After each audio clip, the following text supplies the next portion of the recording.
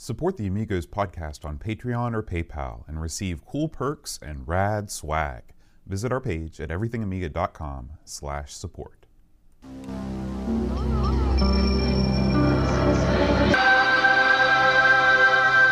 Amiga, the first personal computer that gives you a creative edge.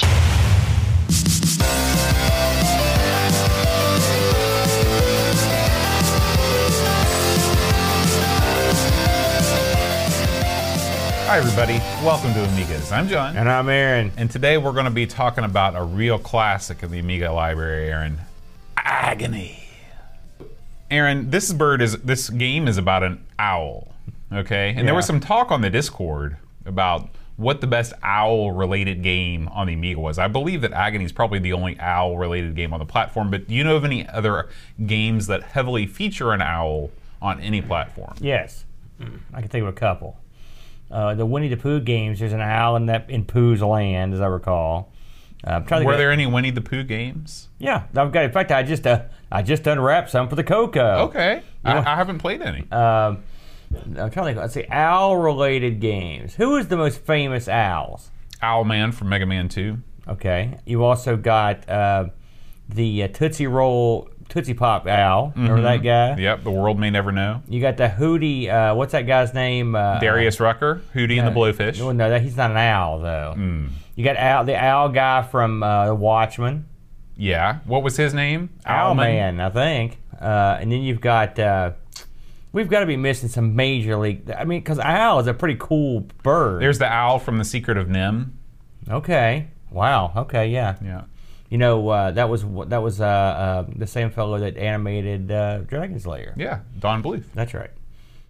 So this is probably the most active owl in a game, I would say. The most well-animated owl. Maybe the only owl you could actually play. Yeah. Sort of like Thanatos, you don't often get to play the owl. No, you really never get to play the owl. Yeah. It's a funny story behind the owl, too. I can't wait to hear I'll it. save that for later. Well, I'll tell you what we're not saving for later. And that's what's been going on this week in the world of everythingamiga.com, Aaron. Very good. So we've got a few offerings up here from the Dreamcatcher. Now, I'm not going to lie, Boatster. The first thing he's popped up here is a little story. It actually goes into great detail about the movie Arachnophobia. Now, this movie had John Goodman in it. Now, I've never seen this movie. I was going to say, I've never seen it either. And it seems like the kind of film that I would see, but I don't like spiders, man. Are you on the side of the spider? No, I'm on the side of the boot. Okay. I don't like spiders. I've got a thing with spiders. They stay the hell out of my life, and I don't smash them. It's like you're like Indiana Jones, right? If they get anywhere near me, their life is forfeit. I smash the crap. I don't like them. They're creepy and eight-legged. And so I always wonder when this movie got made. I thought to myself, who would go see this film about creepy spider killing? Well, the answer is I don't think that many people did, but I mean, it's people remember it. Oh yeah, you know? I remember when it was new. I think there was a McDonald's promotion. Well, I wouldn't do a promotion with my food that involved bugs. Maybe that was not the case. Maybe you know what I mean? I think I would not do that. And I will say, having not seen the movie, I've not played the game. So there you go. Your mileage may vary on that one, but I mean, Dreamcatcher goes into. He's got the usual still shots and all the crazy stuff here that you would expect from one of his articles.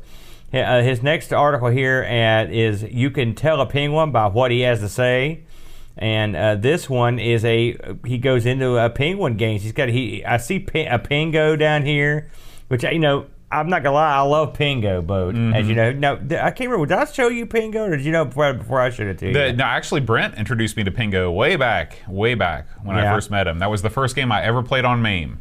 Really? Yeah. You could have done worse, dude. I don't think the bulk of this is about... This is about a game called Crazy Seasons. Right. But Pingo's mentioned. He mentions several different penguin-related games. Penguins... Unlike owls, penguins are much more often featured as playable characters. They're much more represented in gaming. Yeah. And they're also cute. You know, owls are more sinister looking. True. Penguin, you can't imagine a penguin, say, running up and eating a rat. You know? What do they eat? I don't even fish. Is that it? Yeah. snow. You know, my boy got to actually hold a penguin, or like pet one and Really? stuff at the zoo. Yeah, well, you had to pay. Don't think you didn't have to pay. But yeah, they let him. That was pretty cool. Tree actually got to hold one too, so that's kind of neat. I sat in the lobby. What's been going on at the over on the ARG beat, Aaron? Last week we did our riveting look, if I may say, at the Fairchild Channel F. Now this is the first. Whoa, that's audio. This is the first episode of ARG that I have not yet watched because I've been on summer break. My schedule's been interrupted. So tell me about this episode. You got no Aaron. interest in the Fairchild Channel F. I love the Channel F. Look how striking a figure I am. The striking is the word that I would use. The Fairchild Channel F, an interesting machine. It was the forerunner for a lot of what console gaming became. Mm-hmm. It was a console system with a twist, right? Because that was the Odyssey that all the games were actually on. The system. Yeah, this actually had cartridges. Okay. They looked like big 8-tracks, and they sometimes had multiple games on them. It's got way more to do with the Odyssey 2 than the Odyssey 1 in a lot of ways. The controllers, you kind of hold it like this, and there's a little knob, and you could actually twist the knob. Pretty cool controller. They were. Well, I've never actually held one. I'd like to. I will say that I liked my game. It's super simple, and Brent's was okay too. Actually, they were both pretty good games. But I mean, this is the most basic gaming you're probably going to do. So this is on several levels below the Atari 2600. You'd say? Not several. No, I wouldn't say that. I'd say maybe A level. I will say this. Let me put this in perspective. The Atari 2600 had double the amount of memory that this thing had. So I believe, as I recall, this thing had 4K of memory, 4 kilobits of memory. So it was a very low end, but it was interesting and fun to play with, and we had a good time. You know, this is where these home consoles escaped just being Pong derivatives and tried some different stuff. So yeah, that was fun. I did a stream. Actually, I've forgotten to change our headliner on our YouTube channel now, so it looks like I'm still streaming ZX Spectrum, even though we're recording Amigos live.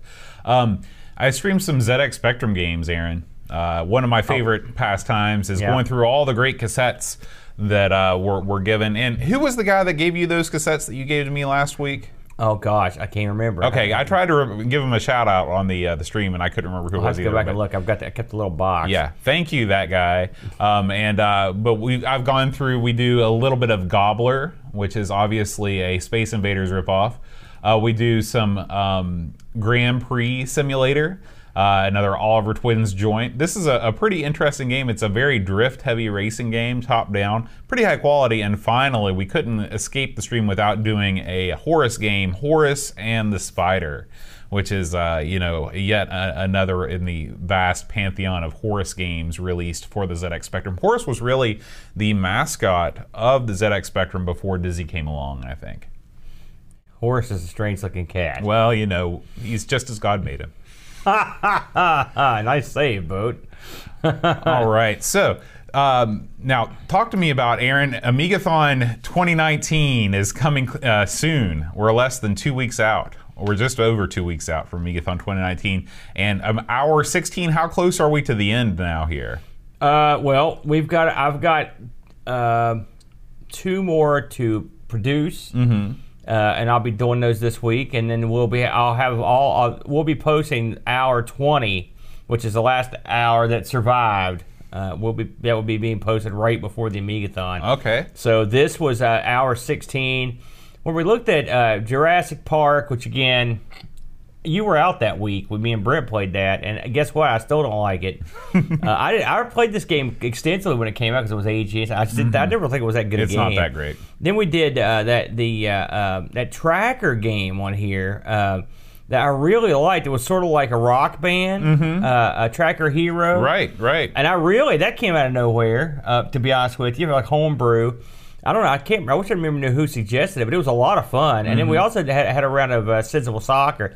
It's funny. I have no recollection of this game of soccer. No, none. So I don't know what was happening. But one thing I do know: if you're going to watch Amigathon 2018, there's going to be a hairy-legged man crouched on the couch behind us, and a man in disco hair. But we had a lot of fun, and I will say. Hour 17 should be out in the next 2 days. I'd say we'll put that one out. So they're coming, and Hour 17 is particularly amusing. So but they're all, if you want to catch up and get ready for the new one, what you should do is go back and just watch all of these hours in like one weekend. Mm-hmm. You can get ready to go. That's right. And finally, I have actually that's also from a week ago when I put that out. So never mind, we're done with the everythingamiga.com site updates, YouTube channel news, etc. Have we mentioned Gary's? Did we talk about? We did talk about the keyboard. Oh yeah. Last week. Now was awesome. one thing that we didn't mention actually was our last episode of Our Sinclair, our sister show. We covered RoboCop for the 16K, the 48K version, and I guess we talked a little bit about the 128K with the music and stuff like that. But if you're interested in getting your weekly dose of ZX Spectrum action, check out Our Sinclair. I went back and played this a little more this week. Did you? Yeah, well, there's a reason. Someone made a comment on there about on our video about something. I was like, I'm going to go and try to at least do better. And I did. One thing, and we've sort of mentioned this before, but a lot of these Spectrum games, and some of the Amiga games too, really, people would spend weeks or months mastering these games. And these are better players than we are. Oh, yeah. Boat, especially you. And so I feel like sometimes we stink because these games weren't meant for us. They were meant for people that are going to spend a lot of time and they want a lot of jack for their money. That's man. right. I think that's fair. I did do better at this than my second go around. And this game didn't seem to be unfairly difficult. It's a game of memorizing the levels and the enemy placements. Yeah, I sort of think that's unfair, but personally, because it's not a game of skill. If you're it's a game of memorization skill. But I found it incredibly difficult, and parts of it where you just can't get past, just kind of lumber through like an idiot. But still, it's not bad. It's not a bad game. No. Oh, Lobsterminator in the chat says that he thinks that he requested Tracker Hero last year. So thank you, Lobsterminator. All right, Aaron. It's been a busy week in the world of Amiga news. It's time to talk about Amigathon. We just finished talking about it. We're going to talk about it some more. Yeah. July 20th, 2019, right here in Amigo Studios. You can be part of Amigathon. We have raised $781 as of yet, almost halfway to our goal. The evening schedule, or the day's schedule, is almost completely full. I think we have 1 or 2 spots left. But feel free to go to amigathon.com and donate to fill those out. Or you can just donate just to support Children's Miracle Network hospitals, which is what the donations will be going to once the schedule fills up. Actually, all the money goes to Children's Miracle Network. There are some donation incentives. If you donate $30, you get a cool Amigathon 2019 magnet. $15 or more gets you a postcard with the logo on it. I like the logo for the Amigathon this year. I'm glad you like it. I also like the fact that if you scroll up a little bit, for those of you watching the screen, we're billed like as angelic. We're encased in this like angel box. Oh yeah. With a big old halo. See, that's I want this when I finally leave this mortal coil. I like to have that stamped on the casket. Just that picture. That's caricature of me. I'm on there too for some unknown reason. Even though I died decades before. We can get twin coffins, and then whichever one of us goes first, the other one is mandatorily killed. Hey, stuffed in the coffin. That's not a bad idea. So, Amigathon 2 weeks away. Here's something that before we go any further, Aaron. Yesterday was a special day. It was the birthday of our country, the birthday of this great nation, America. Yeah, man. But really, there was another celebration going on over in England Town. Oh, yeah, England Town. England Town. That's what they call it when you're local. Pixels at Dawn had a birthday yesterday, Aaron. Oh, yeah? He did. How old is the Pix? Pix and me are the same age. So somewhere in the lower 40 zone. No, come on, man. 38. 38 Pixels at Dawn. Sure you are. Me too. So I wanted to give a big shout out to Pixels. Pixels is the chairman of our Amigos Game Selection Committee. He's like Frank Sinatra. Yeah, he's the chairman. He runs he runs the polls that close every week. He is the person that lets me know what games the Game Selection Committee pick. He makes all those awesome travel log videos when Amigos goes on the road, and he goes to all those shows in England we can't go to. Outstanding, yeah. Yeah, so happy birthday, Pix. We love having you as part of the community. Thank you for being being part of the Amigos. We're like the weatherman on the Today Show when like a special shout out to our good buddy like Gertrude. I saw who was the guy that was famous for that? Not Al Roker. Willard Scott. Willard Scott. I saw Willard Scott at the Cleveland Clinic one time. Oh yeah, when I was up there. Did he give you a shout out? No, he looked very old and feeble. I think he's no longer with us. Really? He was a big guy too back in the day. Oh yeah. All right. Speaking of Pixels at Dawn, he tipped us off over in the Discord about this video. This is this guy. Oh my gosh, I don't know. Gather is really not being cool right now. I want to go to the site, not open it up in a thing. That's all right. I guess we'll just deal with it. This guy, have you heard of this guy before? Retro Recipes? I have, and also his legendary hair. Yeah. Well, not only does he have legendary hair, he's also got a legendary voice. This guy sounds like I don't know what he sounds like. A real smooth, a real smooth DJ talker. type. Yeah. He found an Amiga 4000 with a big Apple sticker on it that has all of Team 17's inner workings. So you can check that out. I haven't seen this yet, actually. Yeah, it's really, really well done. He's really done a good job filming this. This guy does top quality work. I hadn't really watched a lot of his stuff before, but I'm going to start. I subscribe to his channel just because he's got such a great voice. You see those robots he's got in the floor back there? I'd love to have some of those. Those look like the things you see on Starcade. Remember those? Robots are outstanding. I think we can both agree on that. Absolutely. Yeah. So anyway, make sure you check out this guy, Retro Recipes, and his Team 17 Amiga 4000. Ooh, okay, I'm going to look into that. It looks good. All right. Coming up next, this is the Amiga PCB Explorer. Oh, I remember this from way back. We had a look at this. So this was something that we looked at when the show first started, but it came up again on the Discord, and I just wanted to make sure that everybody knew about it. You can actually go in here, select an Amiga model, and download a high-res picture diagram of the PCB. Yeah. So if you're doing troubleshooting, if you just want to figure out how something works, you can. It's a really, really super cool site. I remember this. Yeah. And you can just print these out. That's what I was thinking. Line the walls with PCBs from the Amiga. That's right. Get them all. I've got a new idea for Amigo Studios East. That is nice. That's handy, too. I actually, believe it or not, I used this back in the day. Do you remember way back when my Amiga C32 stopped working? And some of the lines had been, how this happened, I've never known, but some of the lines from the, some lands got cut going from the connector. And so I had to go back and I used this site to try to help me trace those things out. It was quite handy. Cool. So, and this is AmigaPCB.org. I recommend it. All right, Aaron, moving right along. We've got a new kind of, this comes from Hackaday. Yeah. And these FPGA units are all the rage these days. I've heard that, yeah. Yeah. For those that haven't moved on, that have been woke to the reality of the Atomic Pi, those still lingering in the Neanderthal-like mists of the FPGA. If you want to get your board online, you can get online with this ESP8266 doodad. This article on Hackaday talks about how a user using their FPGA to emulate an Amiga can use this board to get that emulated Amiga online. Yeah. Do you think this is a bridge too far, Aaron? Having to buy a special board to get your emulated board to simulate going online? It is wacky. But I will say this. I like Hackaday. However, since you brought it up, they wrote an article. I'm pretty sure it was Hackaday where I read this. They wrote a review of the Atomic Pi about a month ago, and the reviewer was let's just say he put the hack in Hackaday. This was a hack writer, and if you're listening, you're a hack, sir. He did a crap job reviewing this board, and he buried it deep beneath the Earth's crust like a jerk.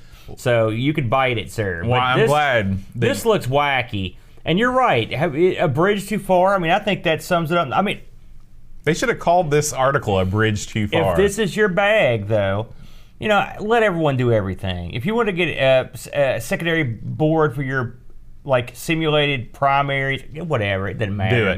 Do it. Do it. Get several of them. Yeah. Go crazy. It's a free world. Now, this is a podcast that I found out. It's not a podcast. This is a blog called RamOK RomOK. It's a podcast if you have the computer read it to you. That's true. Like the Amiga News. The text-to-speech, right?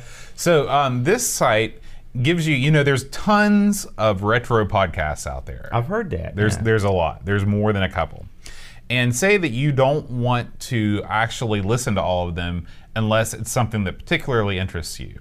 Okay. What RamOK does is they've got this selection called AV Output, where they give you a podcast and YouTube roundup of all the most popular channels and shows on the net.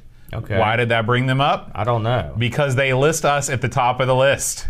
You're kidding me. That's we're right. Part of this gang. We're right above 10 Pence Arcade, Atari Bytes, and Broken Token. Bizarre. Well, it's the old Activision strategy. I see. What's that mean? Activision formed their company so they would be first above it. Is that why we're there? Yeah, that's why we're there. So they got Amigos and R. Sinclair on there. Yeah. Double trouble. Yeah, so check these guys out if you want to just get a quick roundup of what was featured on each week's podcast for that week. They've got all the big podcasts on there. I just gave myself, as I joked with you just now, I gave myself a brilliant idea for my brand new show. Okay. Are you ready? I'm ready. Okay, so we love podcasts, right? Mm-hmm. All right, but who's got time for all these podcasts, right? Now, I would love podcasts based on stuff that don't exist, all right? Sort of like why we started this show, right? So what do? You go find some sucker's blog, right? Then you literally feed it into the Microsoft Talk thing, and you record it, and you force them to have a podcast of their show, and then you release it. You can't fail. You should do it. Yeah, I think that's a great idea. I love it. Moving on. Amatopia, Aaron, has broken some news. I'm going to try this way and see if we can get... Oh, there we go. Look at you. Okay. What a hacker. So, did you know, Aaron, that 3 of the biggest cinemas in Norway used Amigas? I did know that, yeah. Well, for those of you... I keep up with my Norwegian news. Yeah, for those of you not up on the Norwegian news, I guess on these back-end cinemas in Norway, I'm getting all tongue-tied, man. Back-end cinemas. We got it. Keep going. I know when I go to the theater, I try to find the back-end cinemas. What does that mean? That's where you're going to see the quality films.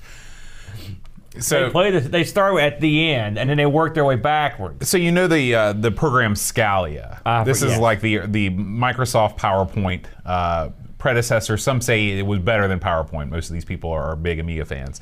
No kidding. Yeah, they use Scalia to show ads in cinemas. Oh, yeah, I see. Yeah, so pretty cool. Amatopia, they're a real wacky site. They've got some. We've covered them several times. Yeah, and so make sure you check this article out, particularly if you are of the Norwegian persuasion, like so many of our fans are, and you want to leap back in time to back when Scala. So does this mean that these theaters have an Amiga somewhere stuck in them? Is that what that means? Yeah. See, we need pictures of that. I'd love to see pictures that. of like the projector, and then directly under it, they've got the Amiga like wired in, hardwired in, just soldered. Real messy job. All right. Hack down these straights again. Finally, Aaron, I know you've been eager to test the speed of your Amiga once it's online. That's true. You can now do that with this new program that was just launched on Aminet called Ami Speed Test. Yeah. Pretty good name. This allows you to get your Amiga connected computer or your internet connected Amiga and run a speed test in much the same way that you'd go to fast.net or what was that site, Ookla or something like that? Ookla? Yeah, I remember they always wanted me to test from the Moore, only West Ookla I Virginia. know is Ookla the Mock. Remember him? We've talked about him Did he have before. 2 Polynesian boys No, as well? he had Ookla the Mock, Princess Ariel, and Thundar the Barbarian. I know about Thundar. And his fabulous son Sword. Oh yeah, Ookla was the blob thing, right? No, you're getting this confused with a whole other cartoon. Oh. You're thinking of the blob guys. The Ookla is like a sort of like a Chewbacca type. He rides a real weird looking horse from Thundar. Did you ever watch Thundar? What was the cartoon that had the blobs? That was the Hanna-Barbera cartoon. Whole different cartoon. Actually, I think both of them were Hanna-Barbera now I think about it. But no. He was also a barbarian. Right, but that was a whole different cartoon. I know the one you're talking about. I can't remember the name of it right off the top of my head. Okay. Which one began in 1999 in the far-flung future? Was that Thundar? Okay. A runaway planet hurtled between the Earth and the Moon, unleashing cosmic destruction. Unleashing Thundar. from his No, long he was sleep. around. He wasn't sleeping. Was he just chilling? This happened, and then hundreds of years later, Thundar showed up. Oh, so he wasn't there for the duration. No, this happened like right now. It could happen, and then 100 years from now, that'd be a Thundar. Okay. Sounds like a plan. Yeah. Let's talk about this week's game, Aaron. Agony. And I thought about this name of this game quite a bit this week. It always has intrigued me. They should have put the original box art for Pipe Mania on the on this game, because remember they had that guy going. Yeah. Oh, yeah, you might be on some of their boat. So let's talk about Agony. And I was a little bit more familiar with this than I have been in some of our previous games. So this bad boy debuted in 1992. 3 big discs, boat. On this one, and was developed by Art and Magic and published by Psygnosis. And the development of this is sort of interesting, which I'll get into that in a bit. One thing I want to mention is the cover, the very iconic logo or whatever of the symbols, the agony. You know, the actual writing of the. Have you seen the name on the box? Oh yeah. I think that was a Roger Dean joint there. What? Roger Dean would not waste his time writing the word agony on a box. No, but he's cool looking. It's cool guy looking. So let's talk about some of the boys that worked on this. So you had a decoder on this one was Yves Grolet, and the graphics guys were Frank Sauer and Mark Aubenet. Now these guys all worked on a game called Unreal. Not the more modern one. Yeah. So these guys all work together on Unreal, and of course there was a slew of musicians on this game that worked on it. It's funny when you look at the credits. Like there's one song listed that has like 6 guys that worked on the one song. It's like a Beyonce song. No, yeah, it's sort of like that. It's like they have like a by committee they did this song, but it's instrumental. Like, what were they doing? Well, if you listen to the soundtrack, you can see how that happened. No, but this was one song. Like if you're watching these, it comes up in a second. It says like credit songs. It's like 6 guys listed. It's like, what were they doing? Each writing like one note. They're collecting a paycheck. That's what they're doing. Right here it is. Yeah, loading music. You got 5 guys. There's different types of loading music. Maybe that's loading for every screen. Anyway, I'll just run down the list. So you had some of the musicians that worked on this: Timothy Wright. Robert Ling, Matthew Simmons, Martin Wall, Martin Iverson, Jeroen Tell, Frank Saucer, and the very famous Alistair Brimble also worked on this. And what happened was when Art and Magic decided to have Psygnosis publish this, Psygnosis brought in the big dogs to help them out in some of this stuff. And so guess what? The big dogs were a bunch of these guys that were that did work for Psygnosis. I wonder how much of the game was complete before the big dogs were brought in. Well, a good chunk. Okay, I would say, and I'll get to that in a moment. So, what is this game? It's a interesting game that has you playing the part of an owl, which you're actually a wizard that has transmuted into an owl or whatever. The plot of this game. Did you actually read the docs instead of the plot? There's a plot. And it's funny this happened. So when these fellas were making this game, they said, and this is a quote. I read a blog from one of the guys. They wanted to do something. They'd seen Shadow of the Beast. And they were like, "Holy crap! This intricate opening, these layered, scrolling screens. We got to get us some of this sweet action. Sure. So we're gonna get in on some of that stuff." And so they decided to make a game that had all these elements, right? So they wanted to have an animated opening sequence to beat the band. All right. So they put a guy on it and had him working. And so the backstory of this game, which presumably would have been displayed in this opening, is that this wizard guy has basically uncovered the secrets to life, the universe, and everything. Make your own planets. It's like the all. Is he the wizard from the Art and Magic logo? Who knows? And that would be perfect because that guy's a wizard. Yeah. It's all-encompassing super magic. Well, this guy's going to die, and he knows it. And so he's got to decide which of his 2 pupils get the power. He's got 2 pupils. One is the fellow that turns into the owl, and the other is this guy called Mentor. Okay, so he has to devise a test that will ensure that the strongest one gets the power and the weakest one gets like eliminated, basically. And so that doesn't seem fair. And so this is the test. He's got to have this guy travel through, and I guess Mentor is going to try to stop him.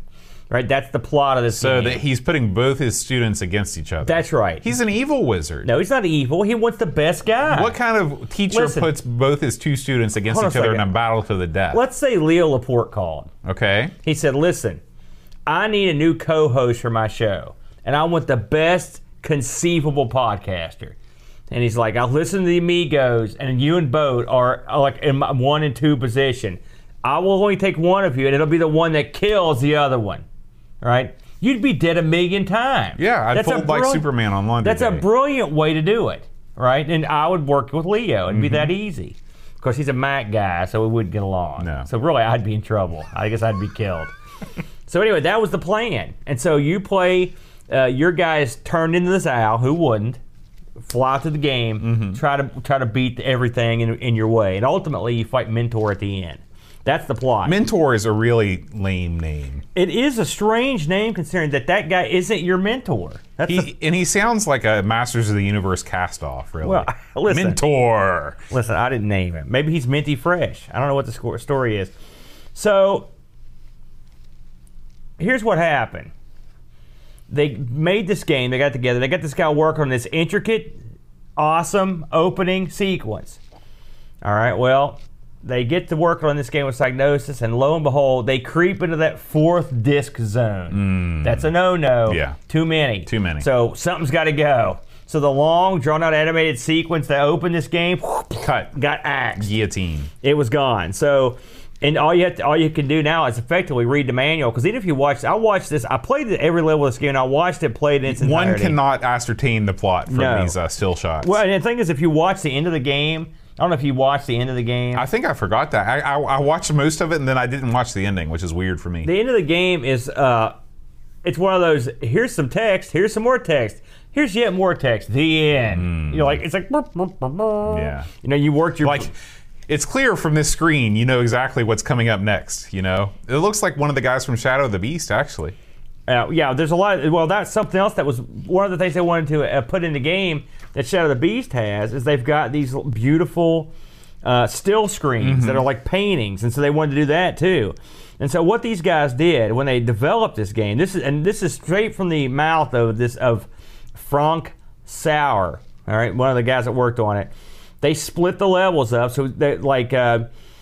A couple guys worked on levels 2, one guy worked on level 3, and so they would get a different theme going, right? They also wanted to do something that was more nature-based, right? So that's why more nature. So that's why in this game, as opposed to like going to hell or space, where this is all like everything in the game is a natural. You've got swamps and forests and mountains and that sort of thing, and oceans and whatnot. And it looks realistic. It doesn't have that Lionheart sort of like alien, like, because Lionheart was very organic and naturey too, but it looked odd. And this looks more earthen. It does. And Frank here actually did the 6 paintings, and for the low levels, that was all part of their plan. And so one of the big things they had to do in this game was to try to figure out how to get. Their goal was to get tons and tons of layered scrolling.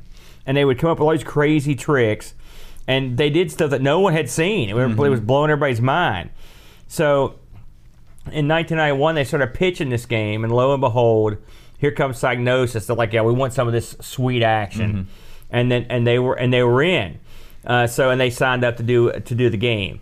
Of course, this is right up Psygnosis' alley. I mean, if you look at this game, it looks like if you said, "Hey, I want to shoot 'em up, but I want it to be like Shadow of the Beast, and then I want the music to be sort of like Shadow of the Beast, and I want the art style to be like this is." I mean, I thought for sure some of the same guys would have worked on it. You know, it's very Shadow of the Beasty.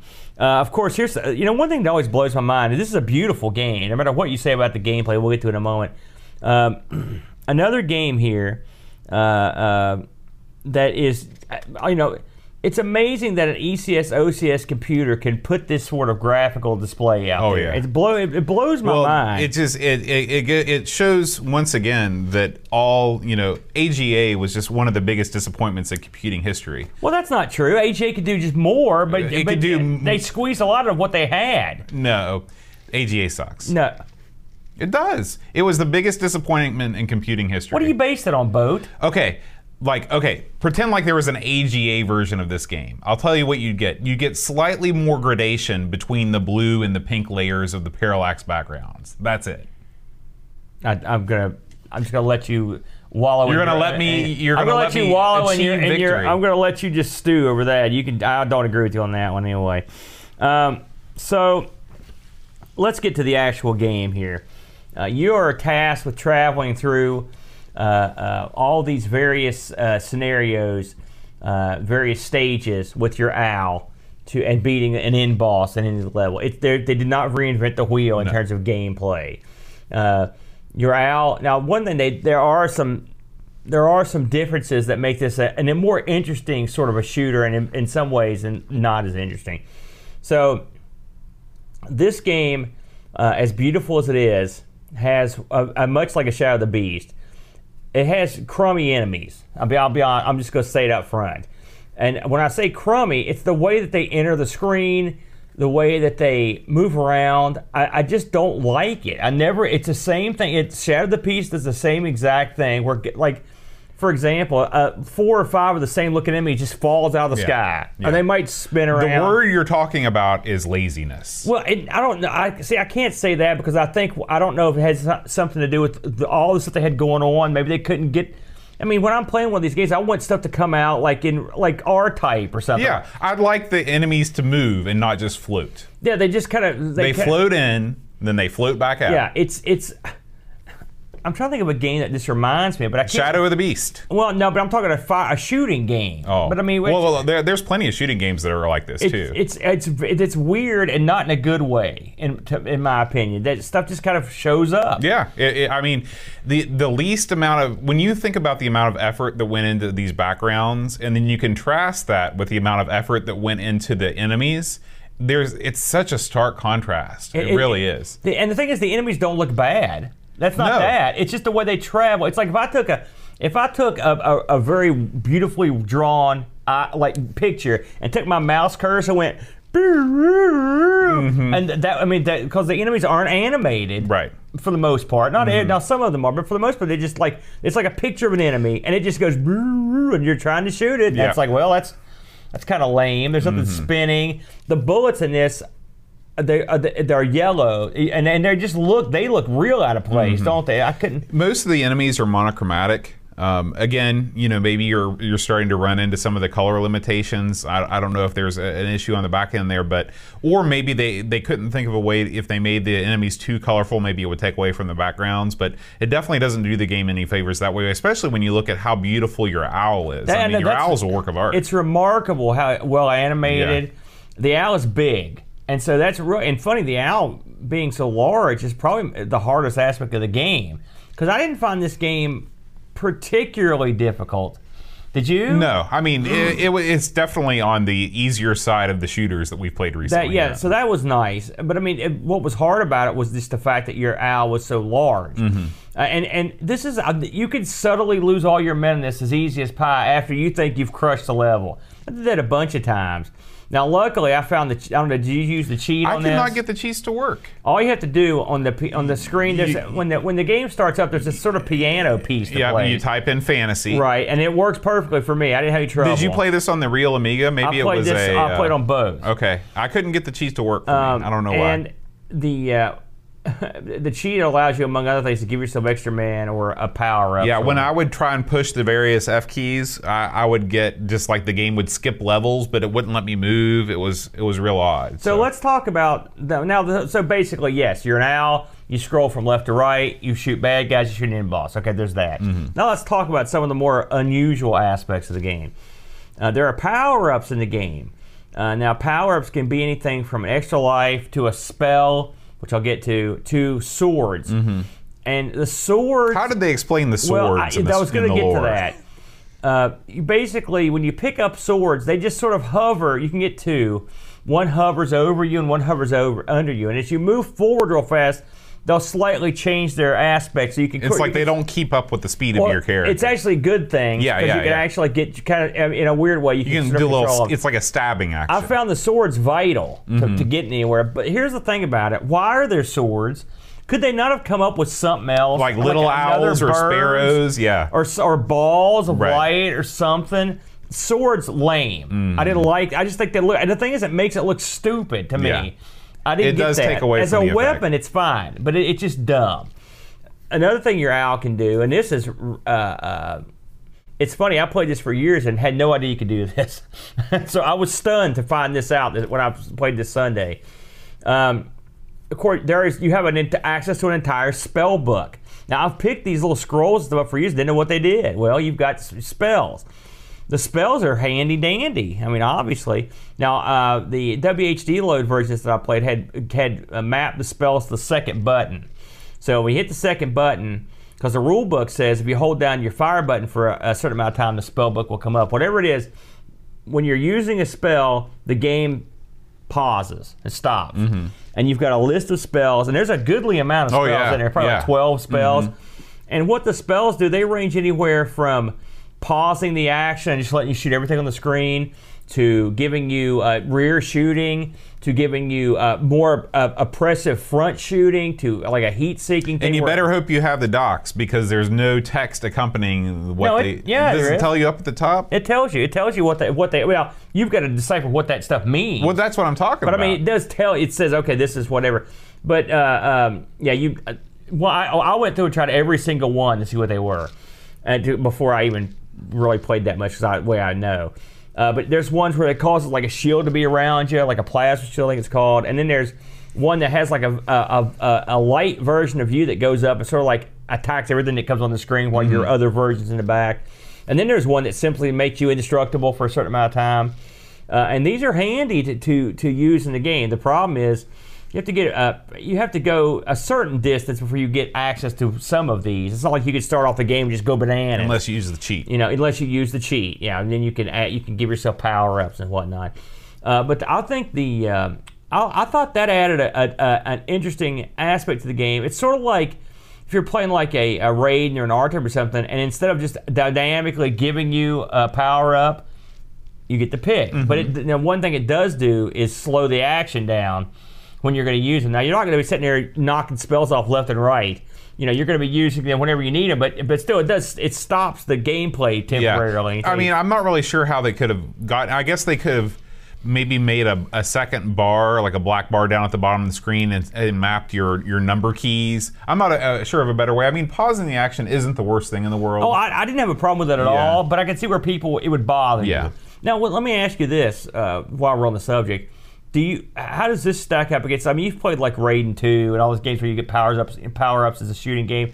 Do you prefer just to have the power-ups come right up on the screen and you just pick up the one you want, or do you prefer this spell level thing? I'd rather just pick them up, because when I'm playing an action game, I want non-stop action. I don't want anything getting in my way. Understood. I thought this added. I mean, I will say, another preferred way of doing things would be the Deluxe Galaga way, and giving you a shop where you accrue credits and then you buy your power-ups. Yeah, and even another way still is if you play Alcon. I thought that was a pretty good system. That's where you shoot the power-up to get the one that you want? No, in that one, you've got a selector button, and so you can every time you get a power-up, there's a grid at the bottom and it goes to the next one. Okay. And if you don't want that one, you just skip it until the next one, then you hit the selector button. So there are a couple ways to do this, but I will say, I think this way, I'm going to give the game credit here. I think for this sort of game, especially if you actually get into the backstory and stuff, and the guy's a wizard, it makes sense that this guy would have a spell book. And so it's a shame that didn't come across that well without reading the documentation. Because, but it does make sense for this particular game. Let's talk about the levels. You've got you start off with this ocean level, gosh, the animation on that level is out of this park. And Every level in this game has amazing animation. The background animation is just unreal. The water crashes, the multiple layers of background is astounding. And you've got layers up front where it's like shipwrecks and stuff. Yeah, It's beautiful. this game has got to be the most background layers of any Amiga game. It's so, and then you've got that level. Then you've got sort of like a lowlands forest level. Then you've got like a swamp type level, and then you've sort of got this. And I think this is probably my favorite level. There's a level where you're in this mountainous zone, and it's like a upper forest level, and the trees sway in the background. And there are these walk paths, like a rope bridge that are tying these peaks off in the distance, and they swing back and forth. Yeah. And occasionally you'll see a guy up on a cliff with a sword held up and getting struck by lightning, going like, "Girl," or a unicorn up there. And I kept thinking to myself, man, I wish I was in that area. Right. I want to be playing that game. That area looks so much cooler than what I'm doing. Look at that. There's a unicorn back there. Or there's one where there's a dragon. He's like looking up and there's fire shooting up in the air like it's a volcano. You're like, my God. Yeah, that's awesome. It's astounding. So clearly they just unleashed a graphics guy. That's like just go crazy ape bonkers on this, and they did. And so the backgrounds are outstanding. Music. You're a musician. You heard all these tunes. This game is sort of polarizing in its tunes. What did you think about the tunes overall? Oh, it's awful. You did not like any of the tunes? What about the opening piano piece? No, I'm talking. No, okay. In due fairness, I have not listened to the full soundtrack. Okay. I mostly the piano tune at the beginning is fine. Whatever. It's very moody. Yeah. The tune that plays when you first start the game is so jarring and out of place compared to what it doesn't even sound like music. It's like somebody had one of those Casio keyboards that could emulate the orchestra strike. Yeah. And they played every note. I will say, someone fell in love with the orchestra strike. That's exactly right. I'm glad that we're in agreement with this. It's funny. I'm no musician, but even I will say this: it puts you on edge. It does, because you're like, God, this kind of mood music. What's happening here? I immediately turned the music off and listened to other music while playing. You turned it off? Yes. Oh my gosh. Well, it's a mixed bag. It's funny, the opening piano tune. If you remember the very opening tune, and I don't mean the woodwinds Shadow of the Beast music. I mean the part where it plays right when you actually first get on a screen that stuff's moving on. It's kind of this moody kind of. That's what it reminded me of. It was kind of that moody piano thing. This is super moody piano music that starts the game out, and it's okay. I was kind of like you. I didn't think the music was garbage. I thought it was okay. But it wasn't. It was odd to me. It was not as good as Shadow of the Beast. I will say that. Shadow of the Beast has got great music. It does. It's got outstanding music in it. I did play every level of this thanks to my little cheat. I watched the whole run through, and the levels are range from pretty awesome looking to astounding. Like I said, as we mentioned, I just had to look up here. They're on this the very last level here with all the stuff on fire and stuff. The fire effects in this are really good. I mean, this thing surpasses almost every Amiga game graphically that I could think of. I can't think of. I can't think of anything that looks this good. Top of the food chain. In terms of parallax scrolling animated backgrounds, there's nothing else that can touch this. Oh, while I'm thinking about it, often people think to themselves, "Look at these guys. They put the owl in there because that's Psygnosis's symbol." I always thought that, and Psygnosis did the game. According to the guys, the owl was a independent choice, not forced on them or given to them by anybody because they thought owls were cool. That's okay. So there you go. So you can make of that what you want. But that's basically what was said. The owl was all their idea, and that was just the way it is. So there you go. This game was a tough game to stand in judgment of, and I knew this was going to be a real wacky one when we got picked out because this game does a lot of stuff right, and it does a lot of stuff wrong. What did you think? What were your overall assessment of this one, Boat, when push comes to shove? Let me tell you, if you could just take the game out of this and turn this into an After Dark-esque screensaver where the backgrounds just scroll by as you watch them, it would be approximately 1 million times more enjoyable. So you didn't find any pleasure in the actual gameplay at all? No. I mean, there are so many good shooters on the Amiga. I mean, think about all the good shooters that we played over the years. Even just a couple weeks ago, we played a great shooter that's name escapes me. But this is just so generic and so poorly done. I mean, you know, I don't want to say it's worse than Hybris, but it's definitely one of the games that... Worse than Hybris? Hybris is awesome. What are you talking about? Were you talking about the same game? You clearly have forgotten what Hybris Episode is. 1 of Amigos? Yeah. The worst game we could have started with? Remember how dopey that crab thing looked jutting across the screen, the first boss? Remember how dumb it is to rotate the stick 360 to get your smart bomb to move? Hybris is an awesome game, and as I recall, you gave it high praise in the first episode. No, I was probably being nice. No, it's a great game. Hybris is a way better shooter than this. There's no argument there. I'd put this on the same level as Hybris. No, Hybris is I think this is a much better shooter. Now, this is a much more attractive and modern shooter, but I think Hybris is a better shooter. Now, I think there's some fun to be had here. I'm not going to completely,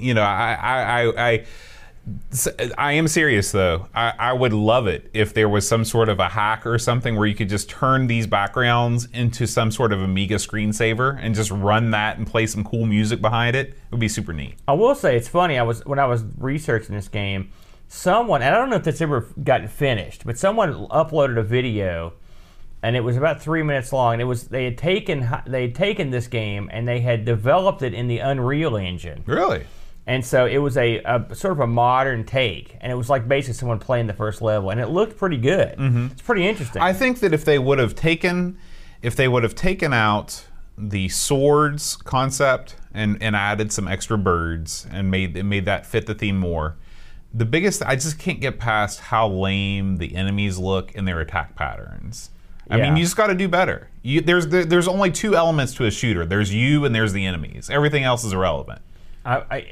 It's funny, this game also, when you think of games, this is the exact opposite of bullet hell. Like, there are hardly any bullets at all. No. It's just more like enemy hell. Yeah, you're quite a large sprite, and that adds to the challenge, but it's really just, this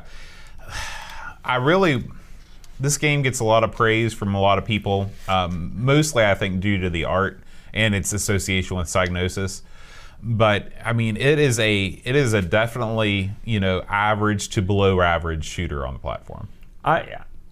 Well, if you consider all the good shooters on the Amiga, I would not put this in the top 10. No. Let's put it that way. But I mean, art-wise, it's probably number 1. It's beautiful. The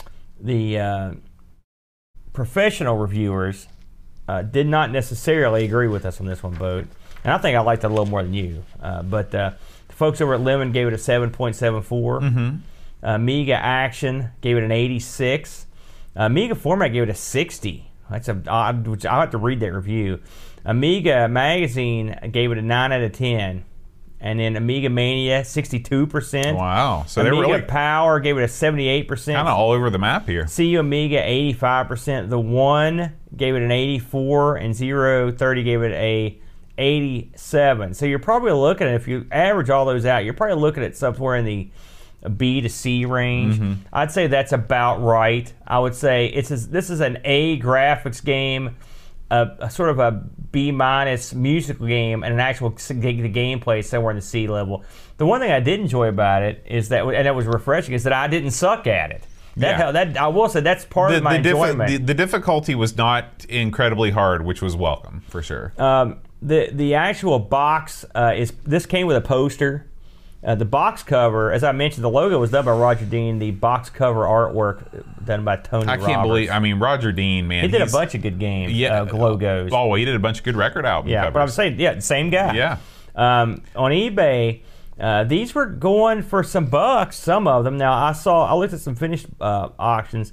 You're looking somewhere in the 50s. I even saw one of these going up in the $200 range, which one would assume that one would come with the poster and everything in it. These Psygnosis games are highly collectible, and so this is another one that has that sort of rock star look to it. And was this? I can't remember. Did this get a release on the PC, or was this Amiga? I don't think it got released anywhere else. Okay. So this is sort of an exclusive. This is a difficult game to, like I said, to look at and try to. I want to love it. I mean, there are so much aspects of it I really like, but it falls a little short for me. Let me tell you what some of our Discord users said. Chris Fold says, this game reminds me of a girl at university. Great to look at, sounds nice, but way too hard to get along with and a bit lacking. 6 out of 10. Deckard Threepwood says, I never played this back in the Amiga's heyday, so no nostalgia attached to it. Or is there?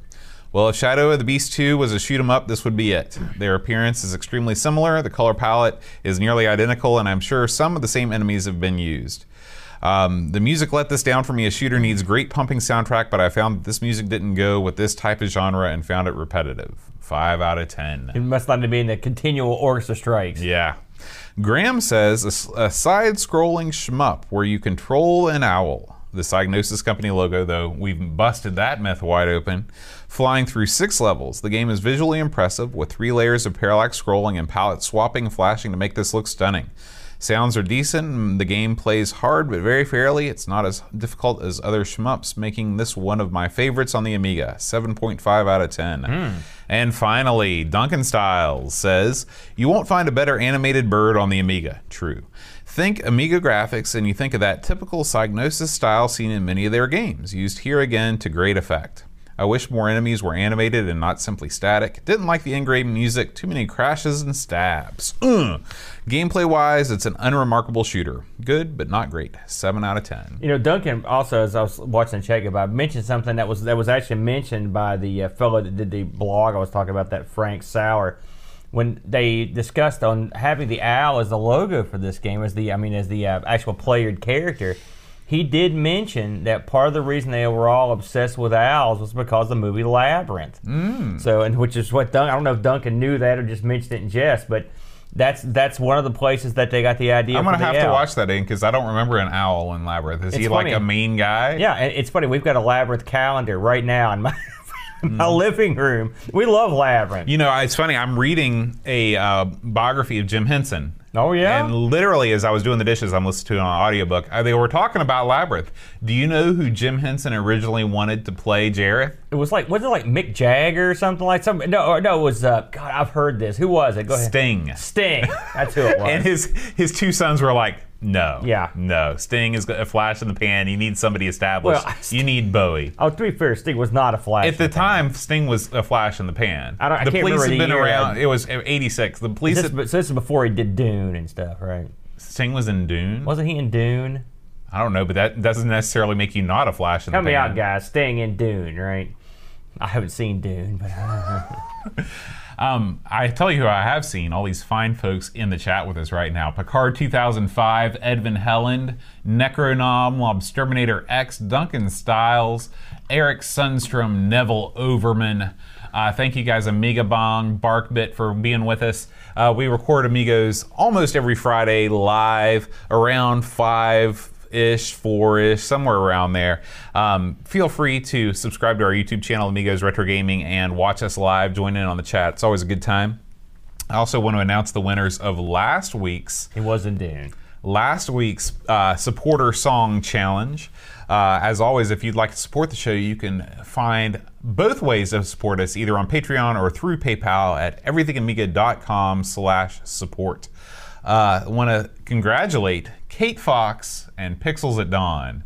Last week's Patreon song challenge was Bicycle Race by Queen. You don't know that song, do you? I've heard it's it, but college I didn't music. Get it. Queen? I don't like know. Queen. I don't even know what college music is. Clearly not. This week, if you know this week's Supporter Song Challenge, send me an email at john@amigospodcast.com, and I will include you in the list of winners when we record our show next week. Deckard, Threepwood, Gary, Heather, Free Lunch Date, Fight Kate Fox, David Pickford, Cameron Armstrong, Andy Jones, Lobsterminator, Craig McClellan, 10-minute Amiga Retrocast, Counting Virtual She, Bernard Quinn, Retro Man Cave, Tim Drew, Simon Rose, Joseph Harrison, Coletta, Rob O'Hara, Howard Nibbs, Matthew Larimore, Andy Craig, Shanzo, Darren Lowe, Max Con 419, Bogbid, Roland Burke, Andrew Monks, Joe the Zombie, John Cook, Dan Ross, Leaf Kalan, Alan Kebab, Checote, Level, John Marshall, Matthew Perron, Ricky DeRoche, a creepy dead boy, Figgy, CTZ, the Slow Norris, Stefan Sorgard, Mortensen, Evan, Helen, Blindo, 75, Christopher Hassel, Ravi Abbott, Chris Foles, Dreamcatcher, Lauren Giroux, Graham, Vebke, Lane Denson, Adam Battersby, O'Brien's Retro and Vintage, Gary Huckasey, Brian Jones, Paul Harrington, Duncan Styles, Tapes from the Crypt, Josh Nan, Adam Bradley, Jonas Rulo, THT, Eric Nelson, Kim Tommy, Humbridge, Stad, Daniel Bingston, Brutal Barracuda, Darren Coles, Jason Warrens, Pixels at Dawn, and Kjolbjorn Barman. Nice. Thank you. I got that one. That was Mick Jagger. I got that one. I wouldn't Sting. No.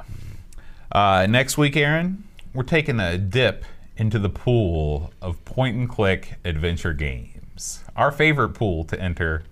You love that pool, don't you? I do. It's Heart of China. That was a Blondie song, I think, right? No. Heart of China? Mm-hmm. I don't know. I don't think so. Looks like the real thing. Was that Blondie that sang that? You're taking Heart of Glass. Well, China, glass, it's fragile. Yeah, well, that's true. Roger Dean, bringing it back on in there. You like Blondie? Were you a Blondie fan? No. Debbie Harry? She's one of these girls that was 40 when she was famous. She was already sort of old, and now she's just, ooh. Are you bad-mouthing Debbie? Yeah. Why? You didn't like Blondie? They came out in the early 80s like a bomb. Oh, yeah, they were huge. They were awesome. But she was a playmate in like 1965. But she's still awesome. She was in that punk movement. She's been around forever. She was in the punk movement because it was the popular thing to do at the time. Oh, my God. She also raps. Do you want to hear her rap? I've heard her rap. It's no good. She was in the original rap. It had, what was it, Fab Five Freddy? Mm-hmm. Yeah, there's a reason why that never gets mentioned. You hear that all the time. I've heard that song a million times. Fab Five Freddy told me everything was fly. Remember that song? You remember that? No? No one plays that song. People don't remember it. You're not on the channels you listen to. Tune off the college music and get some of the old retro going, man. You'll hear it. Okay, I will. All right, guys. Thanks as always for watching. Make sure you check out